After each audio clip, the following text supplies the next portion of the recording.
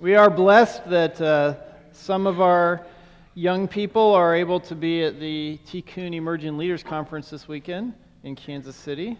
So that is awesome. Really glad that they're able to be there. I look forward to hearing what the Lord does there while they're there this weekend.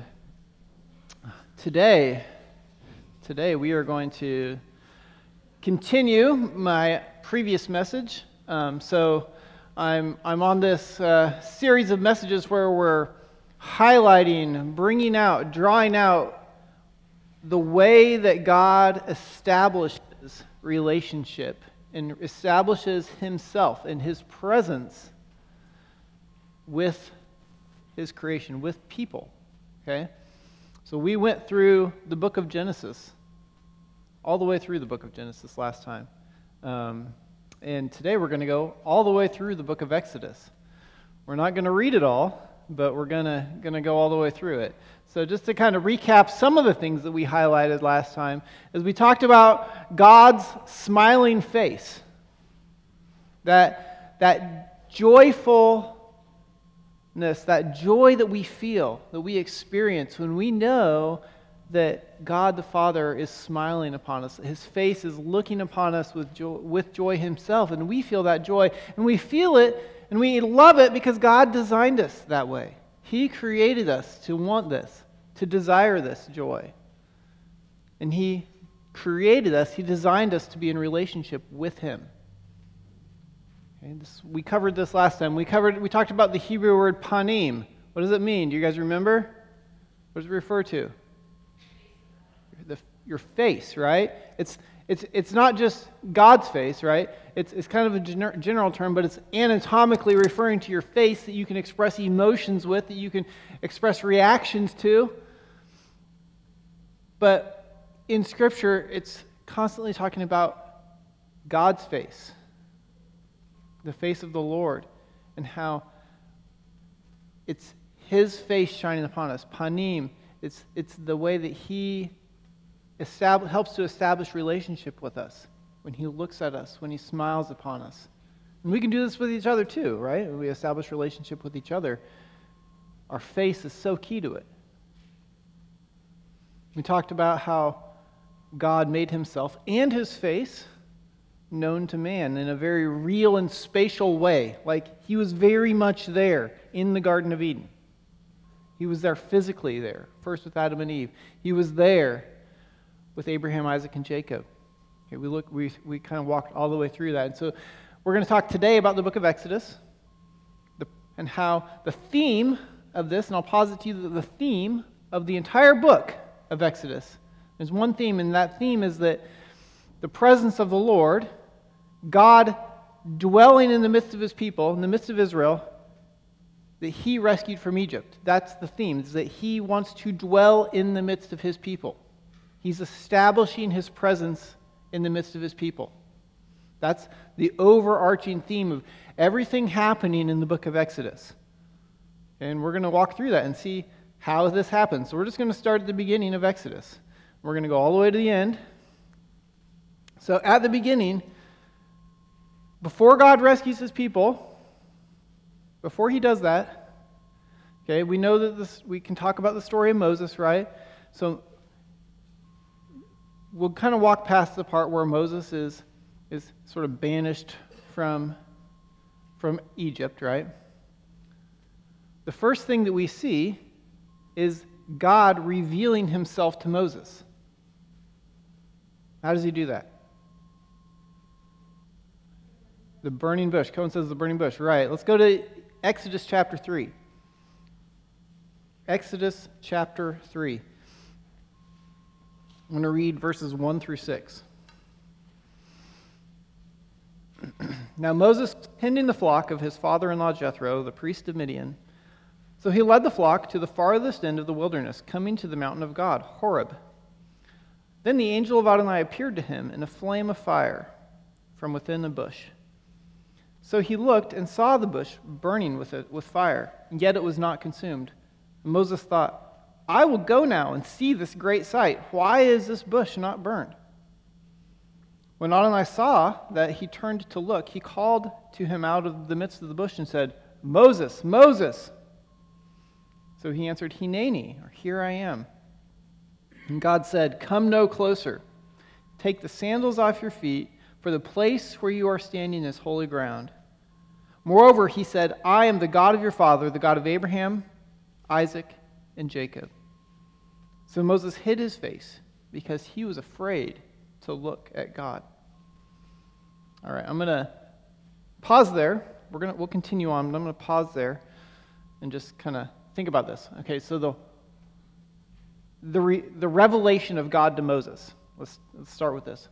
What's the what and the how? Moses or Cohen already told us, right? It says it in verse right in here in verse, let's see, 2, in a flame of fire, right, from within a bush. That's kind of the what and the how. This is the way God is revealing through a flame of fire. Okay, where's he at? Horeb, right? Yes, the mountain of God. Okay, it's important to note where is he at. So what evidence though do we see that this is God? There. What does the scripture tell us? No consumption. The bush is not being consumed. So it's obviously supernatural, right? Something is happening there.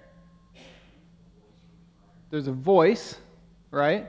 He hears it, an audible voice coming out of a bush, right? Okay, what else? What does the voice say? He calls him by name, right? The bush is talking to him and he says his own name. It's not God, it's not the bush, but it's the voice from the bush, right? Moses, okay? What does he tell him to do? Why does he tell him to take off his shoes? Because the ground is holy. Why is the ground holy? Because God is there, right? Because God's presence is there. He identifies himself to Moses too. What does he say to him about himself? Who is he?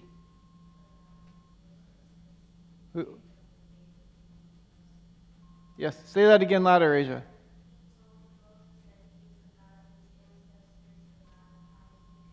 Abraham, Isaac, and Jacob, right. That should sound familiar, right? How did God introduce himself, right, to Jacob? He said, I am the God of your fathers, right? Abraham and Isaac. How did he introduce himself to Isaac, right? He said, I am the God of your father, Jacob, right? So he's connecting back. This should sound really familiar to us. He's and so when he does that, when he says who he is in that way, he's not just connecting back to them, but we talked about this last time, that he made covenant promises with these people. Covenant promises that were about land and descendants and blessing, and he says to all three of those men, he said, I will be with you. So even now, in this burning bush moment, and he's saying this, I'm the God of your fathers, Abraham, Isaac, and Jacob. He's already connecting now. All of these things in Moses' mind, the land, the blessing, the promises of the descendants, right? And the I will be with you promise, this presence promise. He's already connecting it there. And so what does Moses do then? How does he react to that? He hides his face, right? Because there's this holiness in front of him. And he can't stand. It's like it's too much for him. I think I don't like cast blame on Moses for doing this. I think I would do the same thing, right? Like, this is God in front of you. How can you look at this? Like how can I be in this presence? He's so holy. It's a natural reaction, but this is again evidence that this is God. God is there. Moses' reaction tells us that this really is God. But there's something different. Okay, this isn't how God revealed himself to Abraham, Isaac, and Jacob. This is not how God revealed himself to Adam. How did he reveal himself to them?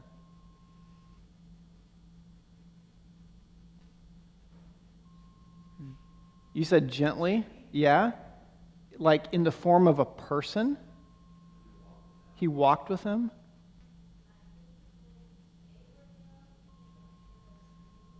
It is.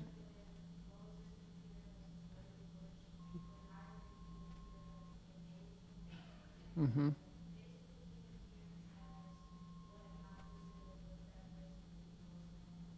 Okay. But he appeared, though, in different ways, right? Sometimes we call this like a theophany, where God appears as flesh, right? And he walked with them. In dreams, we know he appeared to the patriarchs as well. But it's different now, because now what we see, this is what we're starting to see, is the emergence of God revealing himself in all of his glory, the Shekinah glory of God revealing himself. Like there's something different, that God can reveal himself in the flesh covering of a man, right? That isn't his full glory.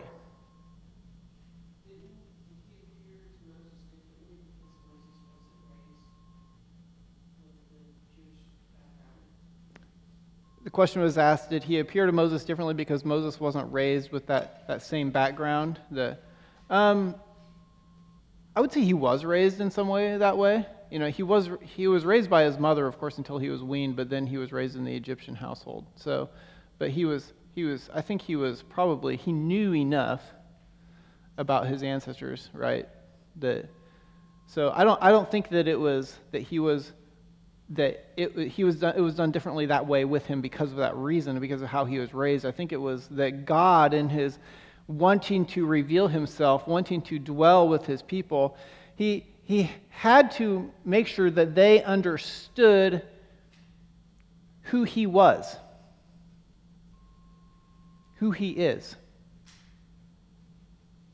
Right? We see this way that God is revealing himself that's accompanied by fire, it's accompanied by smoke, cloud, or lightning. We see this projection of holy space, like actual physical space around him, right? The burning bush. He said, "Take off your sandals because this is holy ground." There's physical space around the burning bush that we see, and it's dangerous for people to violate it. Because God's holiness, and we'll talk about this later, is dangerous to us. Okay? So there's something different about, like, when God manifests himself as a human and I can't fully explain this, right? How he can be human and his holiness is not as dangerous to us, but in his full Shekinah glory, it is. We can't handle it in our humanness. We begin to question ourselves, and Moses did. God gave him a plan, a task, and I will be with you, right? And he starts to question it. Look at verse 11 in this chapter. I'll start reading in verse 11. Moses said to God, "Who am I that I should go to Pharaoh and bring the children of Israel out of Egypt?" So Moses is he's doubting, right? He's questioning this. He's before the most holy God, and he's afraid, and he's unsure, uncertain. And he says, and God said, "I will surely be with you," right? He's repeating these covenant promises. You catch that? I will be with you. So that will be a sign to you that it is I who have sent you. When you have brought the people out of Egypt, you will worship God on this mountain. But Moses said to God, "Suppose I go to the children of Israel and say to them, 'The God of your fathers has sent me to you,' and they ask me, 'What is his name?' What should I say to them?" God answered, "I am who I am." Then he said, "You are to say to the children of Israel, 'I am has sent me to you.'" And God said to Moses, "You are to say to the children of Israel, 'Adonai, the God of your fathers, the God of Abraham, Isaac, and Jacob, has sent me to you. This is my name forever, the name by which I should be remembered from generation to generation." He says this, "I am who I am." We should immediately connect this to Yeshua. when he was talking with those who were wanting to kill him. and he said to them, before Abraham was, I am.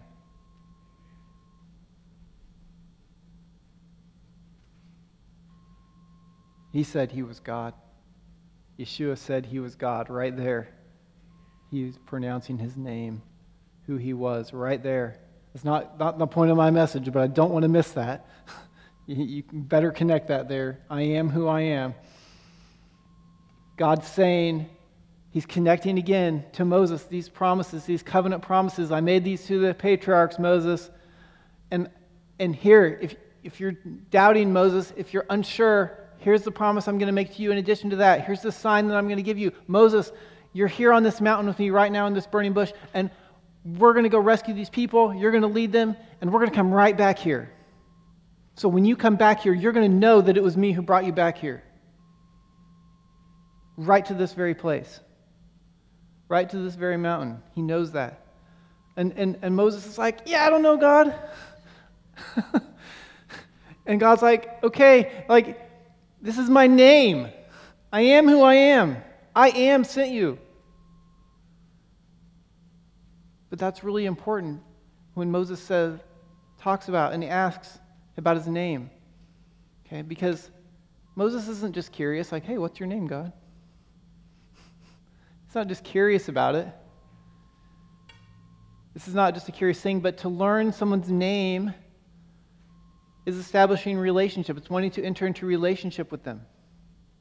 So we should see this name, establishment of this name, and this is an establishment of relationship with Moses.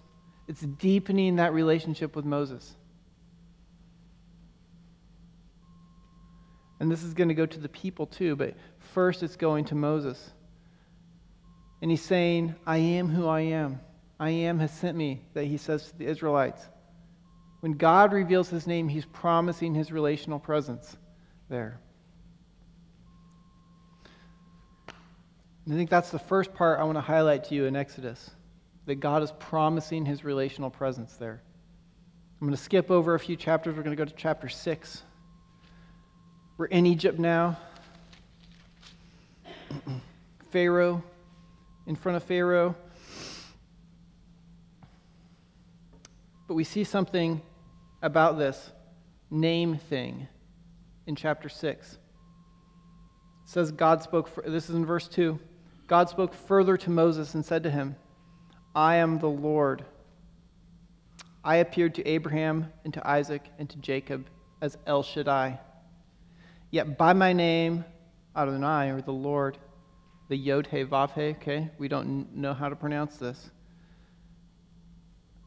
By my name did I not make myself known, I did not make myself known to them.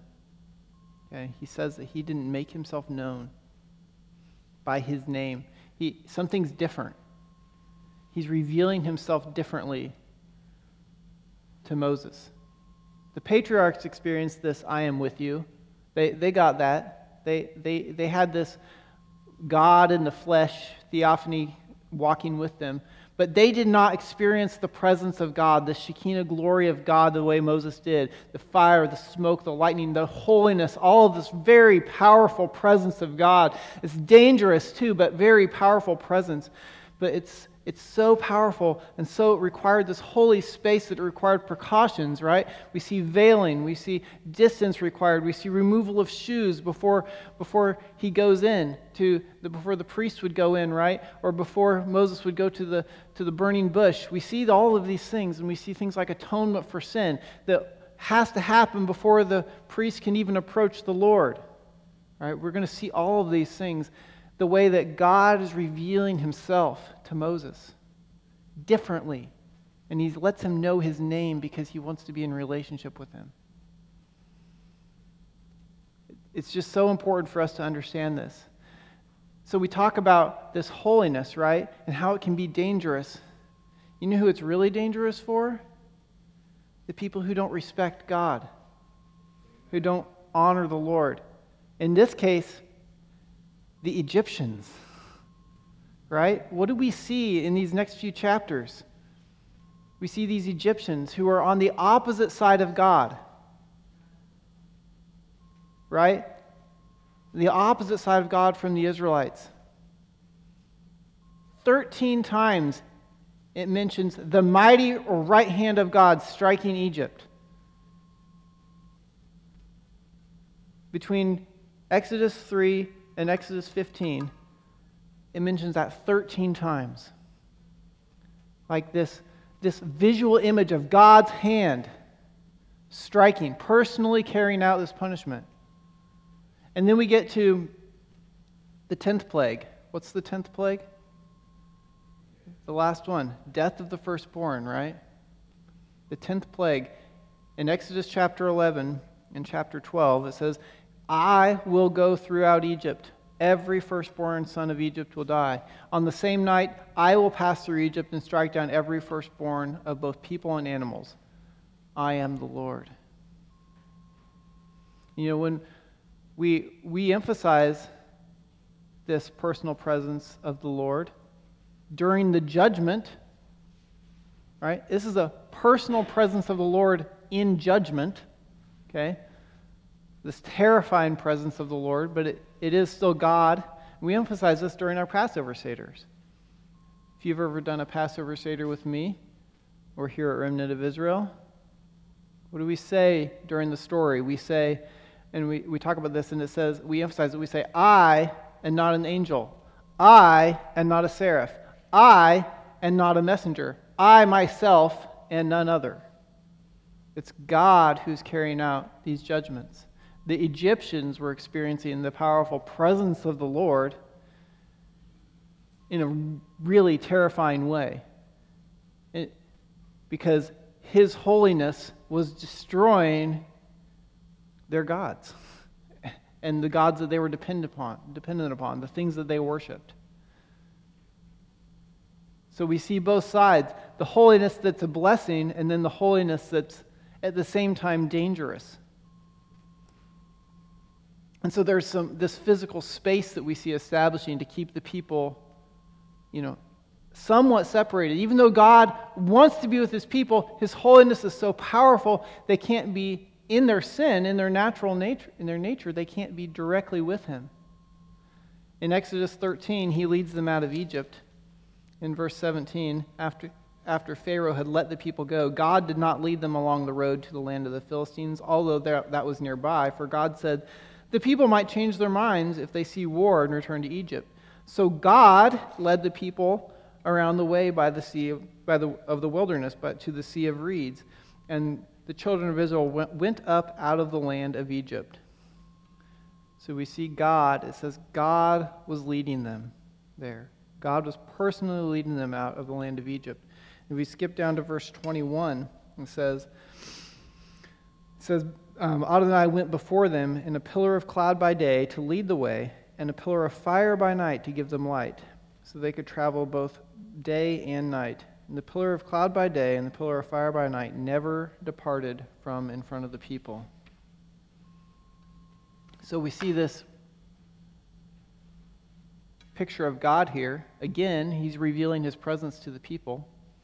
He's showing them to themselves in a physical way, in fire, right? Again, it's like going back to the bush. There's fire. This is the glory of the Lord in fire. We also see it as a cloud, too. So the fire by night, the cloud by day. That the people can see. And He's revealing Himself not just to Moses, though. This is really, really, really important. It's not just Moses who sees this cloud. This is not just like Moses' little personal cloud or this Moses' little personal fire that's going around. The whole nation sees it. This is, I'm thinking this is up in the air somewhere, like very visible for miles probably. The people can see this. And what I'm taking from this is God is saying that He wants to dwell in relationship with a whole people group as He's revealing Himself to them this way. Okay? This has gone from a person to a people group. God wants to reveal Himself to a whole people group to be in relationship with a people. And this is really critical for us to understand this. Because throughout the entire rest of Scripture, the narrative of God's relational presence is primarily through a group of people. Okay? It's primarily, I'm not saying it's entirely, but it's primarily through a group of people. It's not just through individuals. Okay? The power and the presence of God comes through the collective members of God's people. We see this throughout Scripture. How many times do I preach on 1 Corinthians chapter 12 and talk about the members of the body and the power and all of this that goes with it? God's working through the collective members of His people, not just individuals acting alone. So to kind of emphasize this point, I have a video that I want the sound booth to play that you might think initially is unrelated, but just watch it all the way through.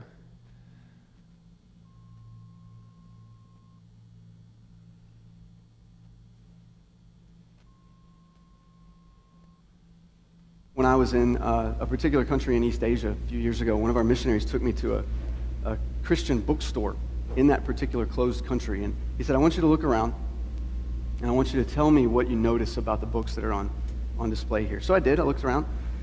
I saw books by John Piper, saw books by all kinds of people that I knew. I didn't see any of my books, sadly, but I saw all kinds of books. There was Christian discipleship, friendship, money. There were all kinds of things. He said, my friend said, what do you not see here?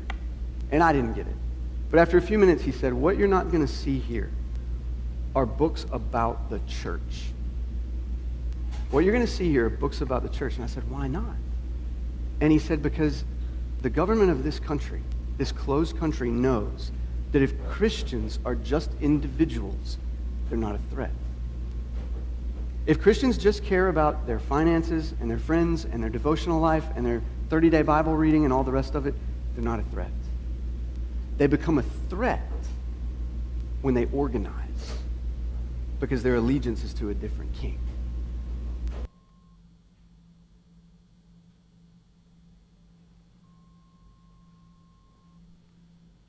That was when I was in. That was Greg Gilbert. He's a Baptist pastor in Louisville, Kentucky.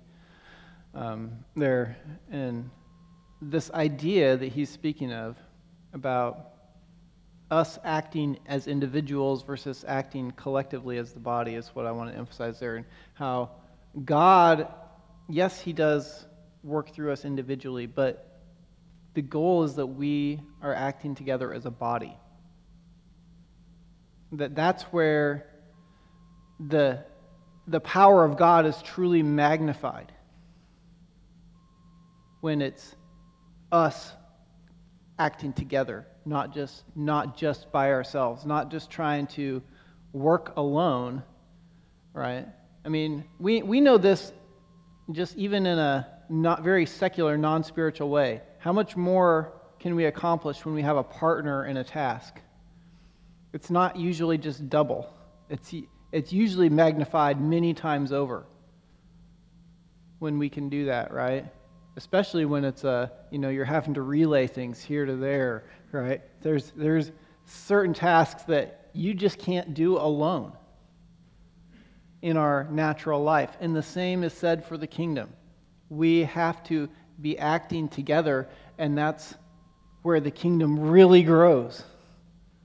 When the power of God is really magnified, when the collective joy of His presence is with all of His disciples and we are all walking in the same direction together. And He's doing this and He's revealing Himself to Israel in this way. He's got the fire, He's got the cloud. And it is actually Him in it. That's His glory. In Exodus chapter 16, if you go there with me,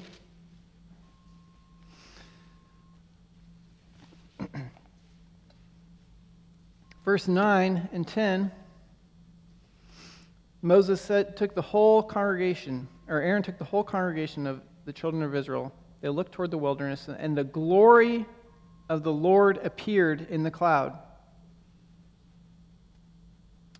The Lord spoke to Moses, saying, Well, that was verse 10, sorry. Yes, I wanted to start in verse 9. Moses said to Aaron, say to all the congregation, come near before Adonai, because he has heard your complaining. Okay, they're complaining about food. Okay, I'm not emphasizing that, but that's just the context. They're complaining about food. Moses says, come near before Adonai. And Aaron spoke to the congregation, and they looked toward the wilderness, and the glory of the Lord appeared in the cloud. So we see this cloud, and we know, it says here, that this cloud is the glory of the Lord. It is God himself, his presence there with the people, with all the people. And I don't know if you remember, last time I spoke, I introduced this Hebrew word. It's related to panim. I said it was lipne. Okay? This means before the Lord. This word lipne is right here. Come near before Adonai. It says lipne Adonai right there. It's talking about the very spatial presence of the Lord.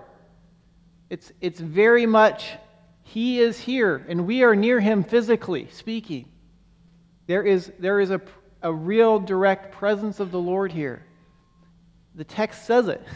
And this is not just some pseudo representation of God in this cloud. This is the holy presence of God, the real holy presence of God himself that he's delivering the Israelites through. If we go back one chapter, we saw this deliverance happen, or 2 chapters, when he led them across the Sea of Reeds, or the Red Sea. I liked Joe's, what did he call them? Red Sea pedestrians earlier? He led them through the Red Sea. He destroyed the Egyptian army in the Red Sea. And we see then in chapter 15, Moses is singing a song. He's singing a praise to the Lord. Through verses 1 through 12 of chapter 15, he's singing a praise to the Lord. But then in verse 13, we see he kind of turns and he says, you in your loving kindness, you led the people that you have redeemed. You guided them in your strength and your holy habitation. This is Exodus 15:13. And then in 17 he says, you bring them in and plant them in the mountain of your inheritance, the place, Adonai, that you have made for yourself to dwell in, the sanctuary, Adonai, which your hands have prepared. Moses is talking about God's most important goals here, to dwell with his people. He's saying it right there. You are coming to dwell with your people. He's singing this. This hasn't even happened yet. They just crossed the Red Sea. He's dwelling with them in the cloud and in the fire, but they haven't even gotten to the mountain yet. They're just kind of on their way there. They're just making progress. They're on the journey there. This is the middle of the Exodus still. And Moses is really prophesying in a way and saying, we're on our way to the mountain, and you're going to dwell with us, God. You're going to live among your people, because that's what God wants to do. And that's where they get. If we keep going to chapter 19, they get to Mount Sinai. All right? So God is established with Moses. And remember back in chapter 3, we talked about this.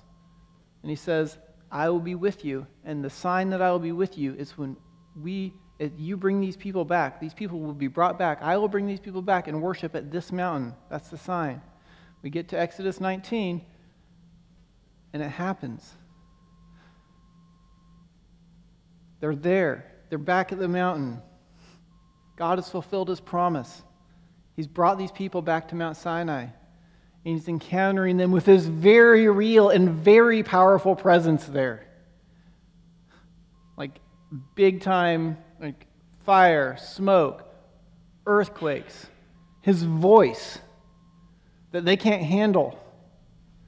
But he's actually moving into their midst to dwell with them in the tabernacle and to travel with them. And I want to read verses 4 through 6 of chapter 19, just to talk about, because he kind of recaps what he did. This is Moses and God talking. God's telling him what to say. In verse 4 he says, you have seen what I did to the Egyptians, how I carried you on eagle's wings and brought you to myself. Now then, if you listen closely to my voice and keep my covenant, then you will be my own treasure from among all the people, for all the earth is mine. So as for you, you will be to me a kingdom of priests, a holy nation. These are the words which you are to speak to the children of Israel. I just want to highlight that sequence. This is a really important sequence I want to highlight because it says, you have seen what I did to the Egyptians. This is God, what he did, and how I carried you. God's highlighting what he did. He did this to the Egyptians. I carried you on eagle's wings. I brought you to myself. So all of these things I have done. Now, if you keep my covenant, if you do these things, Israelites, you, Israelites, will be my treasured possession. You, Israelites, will be for me a kingdom of priests. You, Israelites, will be a holy nation to me. He's making this covenant with them. This important sequence of events is this covenant he's making, but he's tying this to his relational presence with them. He's saying, I brought you here, myself, to myself. Verse 4 says that. I brought you to myself. And immediately he says, now if you keep my covenant. So he's doing the same thing with the nation of Israel that he did with the individual patriarchs. He's doing the exact same thing. He's cutting covenant with them. And we see this covenant being cut explicitly in chapter 24. I'm not going to read it all. I'm not going to read the chapter, but the whole chapter of 24 at Mount Sinai is at Mount Sinai, and they're cutting covenant, where God is on top of the mountain. He's in the cloud. He's in the fire. Right? Moses, he gets the book of the covenant. He reads this to the people in verse 7. They agree to it. They agree to keep the covenant. Chapter 24, verse 7, it says, he took the scroll of the covenant and he read it in the hearing of the people. Again, they said, all that Adonai has spoken, we will do and obey. In verse 8, what happens? He took the blood. Moses took the blood and he sprinkled it on the people. Behold, and said, behold, the blood of the covenant, which Adonai has cut with you in an agreement with all of these words. And then in the next few verses, 9 through 11, we see the elders. They go to the mountain. They have a fellowship meal with God. And then Moses goes up to the mountain by himself. He receives the instructions for the ark there, or for the whole tabernacle, not just the ark.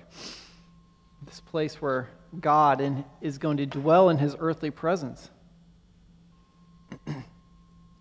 And that's where we start to see all of this. And I want to kind of focus on the tabernacle here, starting in chapter 25. Starting in verse 8, it says, have them make a sanctuary for me. Why? So that I may dwell among them. So that I may dwell among them. You're to make it precisely according to everything that I show you, the pattern of the tabernacle and the pattern of all the furnishings within it, just so you must make it. All right, so Hebrew word lesson for today. These are good ones. You should remember these, okay? They both start with M, at least in our men, in Hebrew. If you want to have an M, right? The first one is the word mikdash. Okay, everybody say mikdash. Mikdash. And mikdash, what does it mean? It means sanctuary. Okay, that's what mikdash means, sanctuary. Mikdash is a form of a Hebrew word that you probably know, kadosh. What does kadosh mean? Holy. Good. So mikdash is a sanctuary, which is like a holy place. That's all it really means. It means a holy place. But in this context, this holiness comes from what? Or who, maybe? God, right? The holiness comes from God, right? So this is a holiness associated with the presence of God, a place, right, that has become holy because God is there. So then we have another M word, Mishkan. Say Mishkan. Mishkan. Mishkan is the word for tabernacle in Hebrew. Mishkan is the word for tabernacle. It doesn't come from kadosh, okay? It's from a Hebrew, it's a noun form of a Hebrew word shakan, okay? And it is often translated as to dwell. So the name of the tabernacle in Hebrew is to dwell, okay? So it's like sometimes we read in the book of John, when we talk about the Word became flesh and tabernacled among us, right? Dwell among us. These are used interchangeably here. The word tabernacle is to dwell. So when you think of the tabernacle, think of the dwelling place of God. The name tabernacle. So it's the Mishkan. That's the tabernacle. Okay, so these are important words to me to understand, because it emphasizes that God was wanting to be dwelling, living in the midst of his people. Okay? Right there. Go to chapter 29 now. We have all of this instruction about the tabernacle and how they're going to make it and how they're going to consecrate the priests. And at the end of chapter 29, God is restating his promise to Israel. Verse 45, it says, "So I will dwell among the children of Israel, Bnei Israel, and be their God. Then they will know that I am Adonai their God, who brought them forth out of the land of Egypt, so that I may live among them. I am Adonai their God." So in this moment, he's just recapping. He's saying, this is the purpose. Why did I bring you out? I brought you out, this whole Exodus, I brought you out so that we could live together. I could be with you, my people. The whole glory of God, the coming of God in his glory, in his holiness, is dwelling in the tabernacle right there. And he's doing it as a move to restore that close, intimate relationship that was lost in Genesis chapter 3. He's moving back in to be with his people. But yet, this tabernacle is sort of a shield, right? Right? It's a way for the people to have, there's some level of separation still from the people. If we were to read the instructions about how they set up the tabernacle and where the people dwelt, there is a good amount of space there, physical space. Because again, remember we talked about God's holiness is dangerous to those who are not sanctified. And we know that at a high level in Exodus, as we see as the people encounter the presence of God here on earth, it's kind of terrifying. We talked about this at the mountain, right?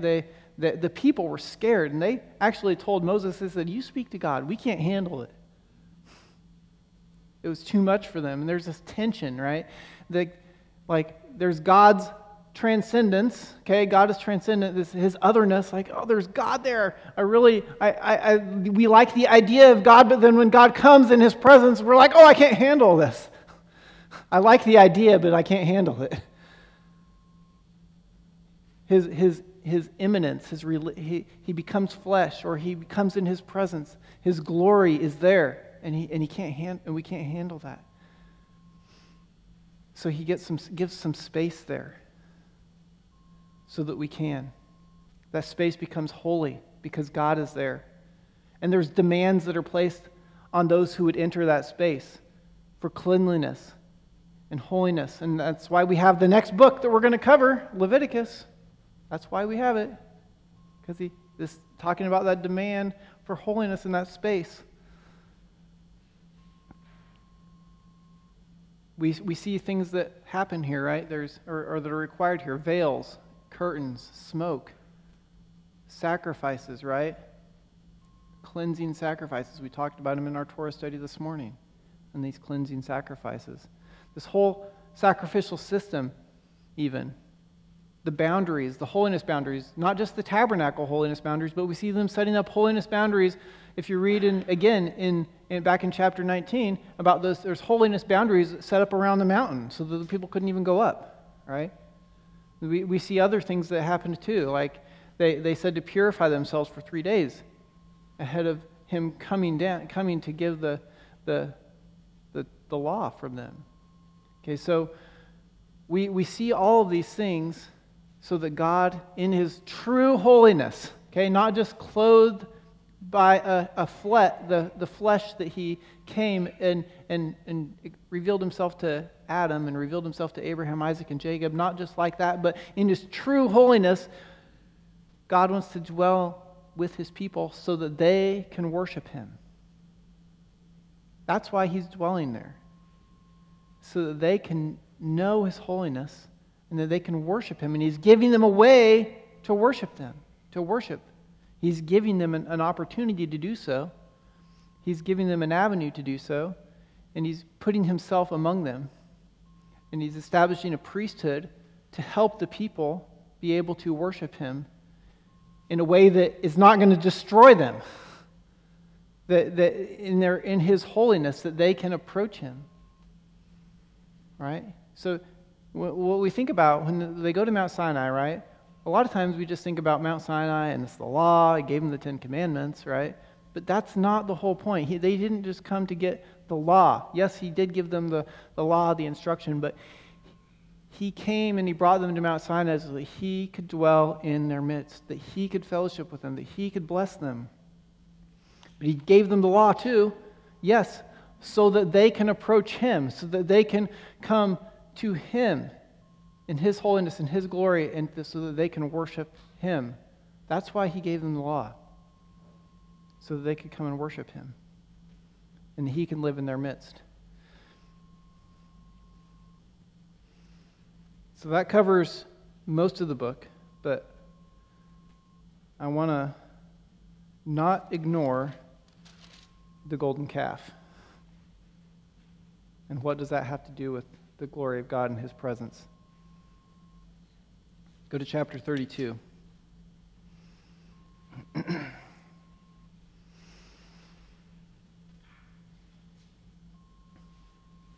Now the people saw, this is in verse 1. Now the people saw that Moses delayed coming down from the mountain. They gathered around Aaron and said to him, "Get up, make us gods who will go before us. As for this Moses, the man that brought us out of the land of Egypt, we don't know what's become of him." So Aaron said to them, "Break off the golden rings that are in the ears of your wives and your sons and your daughters and bring them to me." So all the people broke off the golden rings that were in their ears, and they brought them to Aaron. And he received them from their hand, and he made a molten calf fashioned from a chiseling tool. Then they said, "This is your God, Israel, which you brought up out of the land of Egypt." When Aaron saw it, he built an altar before it. Then Aaron made a proclamation saying, "Tomorrow will be a feast to the Lord." And they rose up early the next morning and sacrificed burnt offerings and fellowship offerings, and the people sat down to eat and drink and rose up to make merry. I'm going to stop there, just so we can kind of see the event, what happened there. And let's just think about that, right? What did they do? They made a cow, right? But what did they just get from the 10 Commandments, right? Go back to chapter 20, starting in verse 3. What does it say? "You shall have no other gods before me. Do not make a graven image." Ding, ding, ding, ding, ding, right? They're there. "Or any likeness of anything that is in heaven or above or on earth below or in the water under the earth." I think a cow qualifies in there. "Do not bow down to them." All right, violating that. "And do not let anyone make you serve them. For I, Adonai, am your God. I'm a jealous God." I'll stop there. We can see they clearly violated, right? Very clear, right there. God had just revealed his presence to them. I mean, in a magnificent, powerful way. And not just at Mount Sinai, but, I mean, you think about all the things he did in bringing them there to Mount Sinai. But, I mean, the powerful presence of God was just so obvious to them. And the people are like, nah, we'd rather our God be a little more docile. Something that, we can see. How about a cow? Right? It sounds silly, but because you think about it, you're like, seriously, it's an inanimate cow. Like, it's definitely safe, right? It's not dangerous. It's not dangerous. Like God's holiness, they know. They saw how powerful it is. They saw the holiness boundaries. They know that God's holiness is dangerous. And I think they're wanting something that's not dangerous. They want something that's safe. And they looked for it, and they found it in a cow, right? Not dangerous. And, I was thinking about this idea about God's dangerous holiness and the people's desire for boring safety. And I thought, two questions. This is kind of rhetorical. One, do you desire boring safety in your relationship with God? Yeah, some of us do.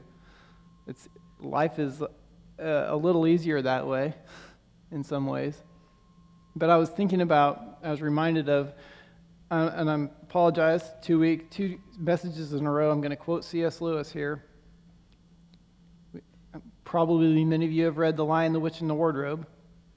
You probably know where I'm going with this already. Conversation between Susan and Mr. Beaver, and they're talking about Aslan, and Mr. Beaver, what does he say? He says, Aslan is a lion. Okay, because Susan thinks he's a man, right? He says, Aslan is a lion. The lion. The great lion. And Susan said, ooh, I'd thought he was a man. Is he quite safe? I shall feel rather nervous about meeting a lion. Safe, said Mr. Beaver. Who said anything about safe? Of course he isn't safe. But he's good. He's the king, I tell you.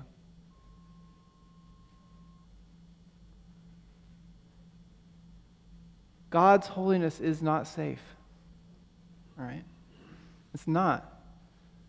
The people know that, and they can't handle it. They can't handle this all-powerful, all-holy God. They want a safe God that they can control.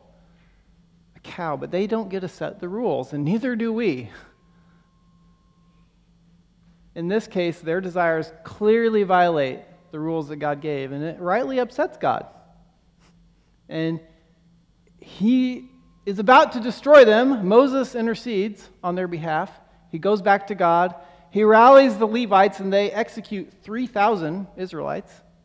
This is in chapter 32, 25 through 28. Moses goes back to God. He confesses their sin to God, and yet there's still consequences there.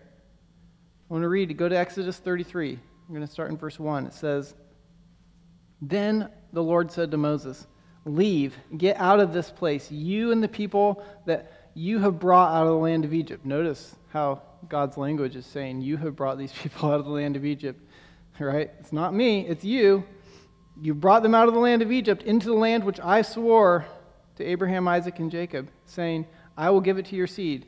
Okay? He's still keeping his promise, God is. But then verse 2, he says, I will send an angel before you. I will drive out the Canaanites, the Amorites, the Hittites, the Perizzites, the Hivites, and the Jebusites. Head up into a land flowing with milk and honey. But I will not go with you. I will not move within the midst of you, so that I do not destroy you along the way, for you are a stiff-necked people. So there's consequences from the sin. These people rejected God. They built a golden calf. He says, I'm not going with you.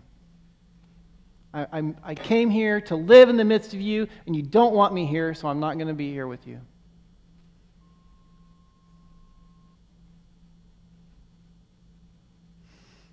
He's banishing them from his presence, and that should sound a little bit familiar, right? Garden of Eden. The people were Adam and Eve were banished from the Garden of Eden. He says, yeah, I'll send an angel. He's going to help you out. He's going to guide you. But I can't go with you. My presence will not go with you. Because their sin won't allow it. The sin of the people won't allow it because you are a stiff-necked people, he says. I might destroy you along the way. His holiness can't be around their sin. And that, we need to understand this. The most serious and ongoing punishment for sin is the loss of God's presence. Okay? This is heaven and hell. Eternity in the presence of God versus eternity away from the presence of God. Heaven and hell.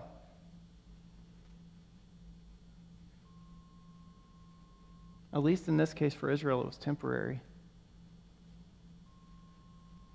They were being punished, and God was saying He's not going to walk with them. It was a protective measure too, though, right?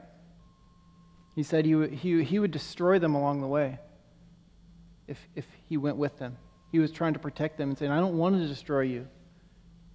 You're still my people, but I don't want to destroy you. You guys are going to rebel. You guys are so stiff-necked that my holiness is going to destroy you. It's too much for you. He was protecting them by saying, I'm not going to go with you. I mean, this is not unlike, again, the Garden of Eden, right? There was a protective measure in God kicking Adam and Eve out of the garden, in the sense that it would be a curse on man to live in sin for eternity if they were to eat from the tree of life. That would be a curse to live in that way. So God says He's not going to go with them, and the people react, and it says they begin to mourn. So we see this idea of repentance here, hearts of repentance from the people. And in verse 5 of chapter 33, God says, okay, I'm going to decide what to do with you. And Moses goes back and he pleads with God again.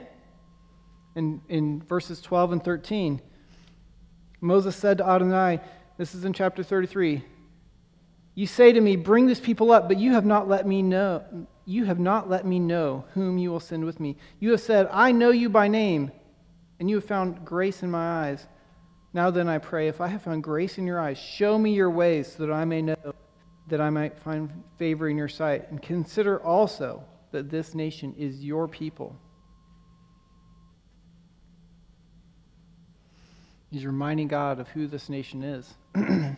So God backs off his threat. He agrees to continue. In verse 14, my presence will go with you, and I will give you rest, he answered. But then in verse 18, as they continue this dialogue, Moses says to God, please show me your glory. Why would Moses ask for that in this situation? Why is he, after all of this that has happened, and God finally, and he relents and he says, yes, I will go with you again. He's being very graceful. I would tell you that I believe when Moses is asking God to show him his glory, he's saying, God, would you actively demonstrate, God, what you have promised? You've said your presence is going to go with us, go with me and the people. Would you just show me what that's going to be like, what that looks like, God? And so God gives him at least a backside glimpse of his glory there. He can't handle seeing his face. And then in verse 33, in chapter 33, verse 19, he says, I will have mercy on whom I will have mercy, and I will have compassion on whom I will have compassion. And I really think that in the midst of this, of God revealing his glory, he's saying, I've had mercy on you guys on this. I am giving you grace. I'm having compassion on you, Israel. I am going to dwell with you in the tabernacle. And so, this is kind of some concluding good news towards the end of the book of Exodus, right? So we have this horrible golden calf that's in it, okay? It's awful. And Moses is back again, continuing to go back to God and pleading with the people. And God says, yes, I will go with you. And I will give you the instructions on how to build the tabernacle. And yes, you can build it. So we see this crisis has been averted. And God's glory, His presence is going to go with the people. He's going to be with them in the tabernacle. And that's then when we kind of get into the book of Leviticus, okay? And we're not going to go there now. But we know that God does dwell with them. It says, I'm just going to go to the very end, chapter 40 of Exodus. The glory fills the temple. So I just want to read this, and we'll come to a close here shortly. So we can go get the kids if we're not already, if they're not already coming down. It says, then the cloud covered the tent of meeting. Okay, the tent's already been built. They finished the work. The cloud that was with them, remember, the glory of God dwelt in the cloud and the fire, okay? The cloud covered the tent of meeting, and the glory of the Lord filled the tabernacle. And Moses was unable to enter into the tent of meeting because the cloud resided there, and the glory of the Lord filled the tabernacle. Isn't that awesome? That God, in His glory, came down into that and to dwell in the midst of His people. He wants to invite them into His courtyard of His presence. He wants to live with them. He allows them to camp right at the foot of His holy mountain. And He allows them to be surrounding Him as He dwells in the tabernacle in the midst of the camp. And He calls them that they would be His holy nation, that they would be a priesthood. Right? We see this repeated in 1 Peter chapter 2, verse 9.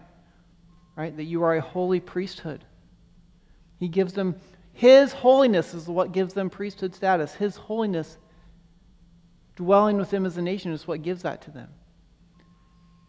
And the point here is not about the function of the priest, necessarily, but it's about the relationship. That they had access to God. That they had relationship. They could go to God. They could be made holy and cleansed and go to Him. And we have that same today. We have the same access to God today.